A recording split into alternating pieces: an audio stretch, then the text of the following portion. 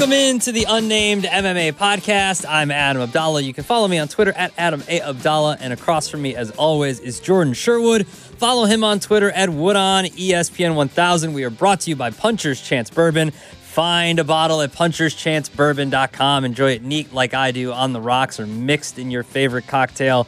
Puncher's Chance Bourbon is excellent and a great way to enjoy UFC events, as we enjoyed UFC 288 last Saturday. As we recap that before we get into some of this UFC fight night, it's a decent card this week, but last week was I thought it was a very good pay-per-view event. Belal Muhammad, our guy, obviously got the win, is maybe in line for a title shot now, and then we had a very good main event that went to the judges' scorecard. I don't think there's any argument that Belal Muhammad has earned the right to challenge the winner of Leon Edwards and Colby Covington. So he's not next in line for the championship. Yeah, that's what Colby I mean. Covington is next in line for the championship. But yeah, the dominating performance, again, the advantages that we talked about that Belal Muhammad had heading into that contest, the cardio advantage, the awkward wrestling attempts that he brings into the fight in his ever-improving boxing. He wasn't going to be threatened by Gilbert Burns'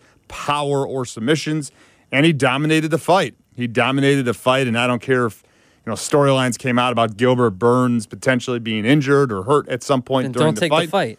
Well, don't take the fight, but I don't care because Belal Muhammad cashed as a plus 140 underdog. Yeah. So that was a big win. And then Aljamain Sterling followed that up with, a somewhat controversial, but I don't think it really was. He won that fight kind of, 3 rounds to 2. Mm-hmm. And, he's got a big-time fight coming up with against Sugar Sean O'Malley, likely in the fall. Yeah, that'll be a good one, too, as Sugar Sean was there yelling at people in the octagon, outside of the octagon, so that's always entertaining, I guess. I think Merab Dvalishvili stole the show because he stole the jacket. Yes, that was the best part and he's of the up fight. on the top on top of the cage, flexing for everybody in the jacket, and then Sugar Shane realizes that, oh my God, he's got my jacket on, and then wants to fight him, and I don't like him anyway, so whatever. It was a good pay-per-view event, this next card, it's okay. There's some decent fights on here. I think we get started with a very good fight between Anthony Smith and Johnny Walker. This is a virtual pick'em right here. Both fighters are around minus 110. Johnny Walker is a very explosive fighter. This should be a very explosive fight. Smith coming back to action for the first time since July, where he suffered an ankle injury against Magomed Ankalaev. So this should be a good way to kick off this main card for this UFC fight night. Yeah, this fight should be bonkers. Actually, you're seeing it, but it actually got moved to the co-main event. So, but that's fine. I mean, this fight has got 2 outstanding light heavyweights. I really love the evolution of Johnny Walker's game. He's really found his footing, and he's won his last 2 fights, both of them impressive finishes against Ian Cutelaba and Paul Craig, and that was following a dismal performance against Thiago Santos and then a knockout at the hands of the current UFC light heavyweight champion of the world, Jamal Hill. So I really like Johnny Walker because of just his elusiveness, his craziness, and he's a guy, similarly what we talked about with the inability to mirror a Belal Muhammad in training camp because of his wrestling.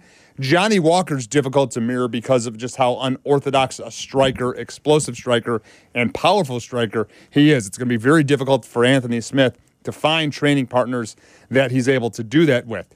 However, Anthony Smith has been around the block. He has seen it all. He's challenged for the championship. He's got a great story. Multiple times he's challenged for the championship. He's got a great story, and he's definitely a guy that's extremely difficult to finish. This fight is so volatile that I'm not picking a fighter in this fight. I can see a multitude of ways that Anthony Smith surviving early on and getting a finish out of Johnny Walker, and I can see Johnny Walker just going balls to the wall and finishing Anthony Smith. But I do believe there's one constant theme. There will be a finish in this fight. I think that it's certainly a safe play to go at the under at 2.5. I certainly would agree also with the plays at it under at 1.5, just because of how explosive a fighter Johnny Walker is. He doesn't want to waste any time inside the octagon. And Anthony Smith is a very cerebral and smart fighter when he has his mind right. The one time he wasn't right was that fight against Glover Teixeira, which he lost in the 5th round. And that was the fight he took after he had the home burglary situation where literally he caught a person trying to burglarize his home in the middle of the night. And, it came out as actually the bigger storyline is not that he wasn't able to protect his family. He was fine. It was that, like, he's an MMA fighter, one of the best in the world, and this guy that's 150 pounds, let's not do that. Took advantage of him. Let's Google the address before you do that. Not that we're saying you should be breaking into houses. We obviously don't condone that. But if you're going to do that, maybe make sure that the guy that you're breaking into isn't an MMA fighter.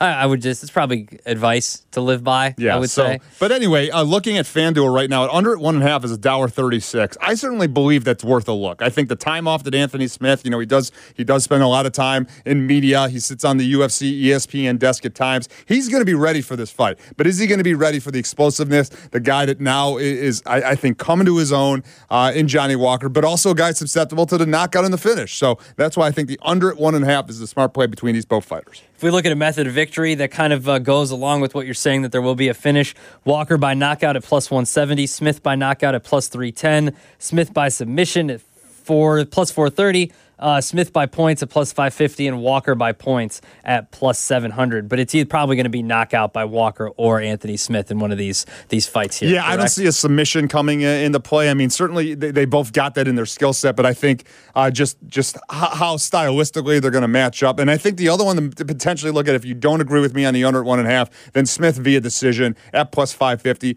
might be worth a look. But I think, again, volatile with both guys. Both guys are finishers. Top of the heap in the light heavyweight division, looking to make an impact. Obviously, there's a new champion. Anthony Smith would love a crack at Jamal Hill. He was actually supposed to fight Jamal Hill a few months ago, but then Jamal Hill got the call to take the fight on short notice in a light heavyweight title fight against Glover Teixeira. Anthony Smith said, yeah, go take the fight. I'll find someone else to fight. So should be a very interesting fight in the co-main event. All right, so that's the co-main event. We will actually be starting the main card with Tim Means and Alex Morano. Alex Morano is minus 225, the favorite here. 39-year-old Tim Means making his 49th start of his professional weekend, 27th in the UFC octagon. He's lost in his last 2 fights. He is plus 170. What do you think of this fight as we start this UFC main card? I don't agree with the odds in this fight. I think it should be a lot closer fight than it certainly is constituted right now. Yeah, Tim Means has been around the block. He's been in the UFC forever. Very good kickboxer, good athlete, when he get in the cage, and has outstanding clinch work and short elbows. And if this fight remains standing, which I believe it will, I think that Tim Means is going to be able to potentially take advantage of a guy like Alex Morano, who, yes, he's known for cardio, so he's going to have the advantage there over Tim Means. He's in his back pocket has wrestling. That's kind of how he started as a grappler, but he's evolved into a striker and a guy that likes to get into these dirty exchanges and get into a dirty boxing and kind of a sloppy contest. And look, he took a fight on extremely short notice and was winning it against Santiago Ponzinibbio until the 3rd round when Ponzinibbio cracked Alex Morano and put him to sleep. So if this is a fight that's standing, and I believe it will be, and Tim Means has good enough takedown defense to keep the fight standing. And even though he's a little bit longer in the tooth, and he's been finished before at 39 years of age, I think Tim Means is worth a look. So I like to play at Tim Means right now as the underdog because he's going to get the fight that he wants where he can have success against a guy that's coming off a brutal knockout in Alex Morano. All right, so Morano by points is plus 165. Morano by knockout is plus 290. Means by points is plus 400. And Means by knockout is plus 600. But you're saying take the plus 180 underdog. Tim Means, doesn't matter how. Just take Tim Means plus 180. I like it. I like the play. Because you don't have to worry about method of victory or anything like that or round totals, just Tim Means to get the win, and hopefully his hand is either raised by knockout or by points or whatever, but Tim Means plus 180. Yeah, I mean, look, Tim Means definitely doesn't have the same power that he once did. He doesn't have the speed that he once did, but Alex Morano is no overwhelming athlete. I mean, he's a good mixed martial arts fighter. He was on a streak up until he took the fight against Santiago Ponzinibbio. And look, we released Alex Morano as a play against Santiago Ponzinibbio, taking that fight on short notice and believing that he had it. And he was winning that fight up until about 2 minutes left in that third round when Ponzinibbio landed a significant shot and changed the direction of the fight and ended up finishing Alex Morano. So, again, I really think that Tim Means, there's a lot of underdogs that I certainly like on this card. And, oh, by the way, let's just get it out there. Early start, 10:30 on the prelims. 10:30 Eastern, I think, on the prelims, and 12 o'clock main card, or somewhere in there. So it's an early fight. It's breakfast for your mixed martial arts UFC consumption on Saturday. So I want to make sure our fans are aware of that as well. Yeah, make sure you wake up and you get these bets in before then, because that's something good to watch during the day. I like that. I like being able to watch something during the day. That's why I like soccer, because I can watch it during the day when stuff's not live usually. It's arguable too that you watch it during when you're on the air in place of Greeny. I have seen you drifting off to the what's Abdalla looking at? Depends at the game. Oh yeah. Depends on the game. Yeah. Our next fight here, Daniel Rodriguez, plus 230 against Ian Gary, who is minus 310. Rodriguez 7-2 inside the octagon since getting called up to the UFC in 2020. He's got wins against the guy we just talked about, and Tim Means and Mike Perry and Li Jiangliang, who's a guy we've talked about a lot. And then Ian Gary is 11-0. Through his appearances and through his first 4 UFC appearances, he's 4-0. So this should be a decent fight, even though Gary's minus 310. Yeah, again, just like the Tim Means Alex Morano fight, I don't agree with how these odds. I get it. I get it that Ian Gary is 11-0. He was a big-time prospect entering the UFC, had a lot of success at Cage Warriors, which is a very strong European regional promotion. Very good athletic kickboxer. And yeah, he burst onto the scene. He had a knockout of Jordan Williams in his UFC debut. But since that point, against Damian Weeks, Gabriel Green, Song Kanayan, has looked okay. Those are guys that, if you're a big-time prospect and have the notoriety and the athletic talent, you should be finishing those guys. I mean, yeah, you got to win the fights. That's the most important thing. So can't describe, but he was big-time favorites against all those guys. Gabriel Green gave him a fight. Gabriel Green also on this card earlier on, and he gave him a fight. And Daniel Rodriguez is a step up in that competition.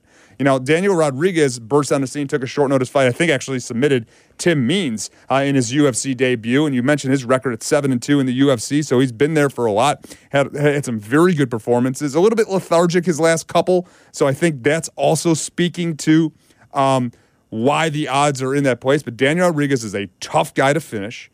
Daniel Rodriguez has a tremendous amount of power for the 170-pound division. So guess what? I like D-Rod in this fight because Ian Gary step up in competition, gets hit a little bit too much to my liking, and he hasn't fought a guy with the power of Daniel Rodriguez. And Daniel Rodriguez, I think, has enough. And even though Gary's not going to look to take this fight down, Gary's a kickboxer. That's what he's comfortable with. So 3-round fight on the feet, like the Tim Means Alex Morano fight. Give me another underdog. I like Daniel Rodriguez. I'm not even clicking on the fight to see the method of victory. I'm not even plus 230. So you've given us a plus 180. You've given us a plus 230.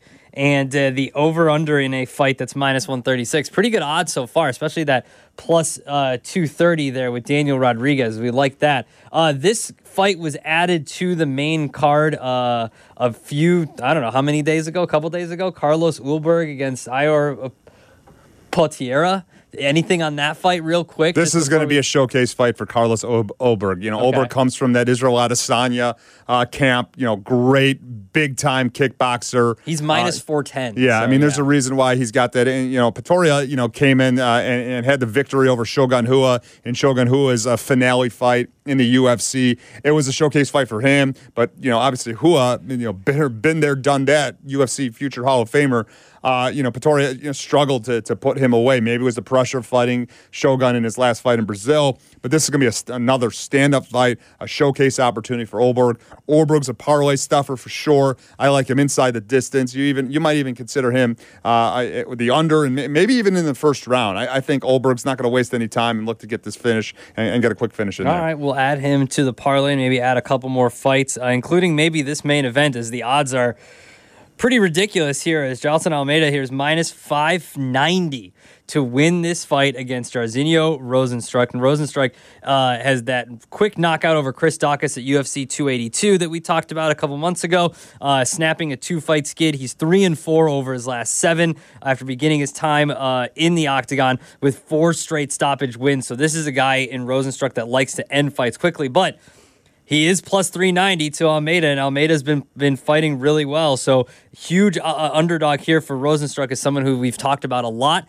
We haven't talked about Almeida at all, but this is not a newcomer, but still minus 590 for a main event is not really something you want to see in a fight that could end pretty early because both these fighters like to end fights quickly. Well, Almeida's a big-time prospect. Yeah. I mean, he's 18-2. He's got something in his arsenal that really few light heavyweights or heavyweights have been able to handle, and that's just a dominating ground game. And this is a guy that, for all his accolades, likes to finish guys via the ground and pound. How he finished his last opponent, very, very impressive.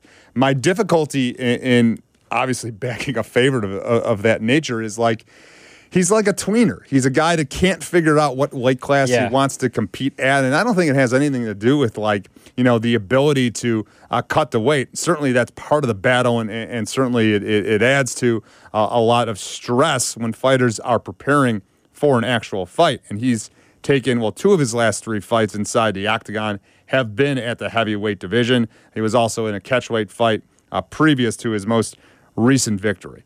Jairzinho Rozenstruik is a great fighter to watch. I mean, Biggie Boy doesn't waste any time. He gets finishes a lot. He's been finished a few times. He also gets finishes at the tail end of the last second fight when he was been losing for 5 rounds against Alistair Overeem.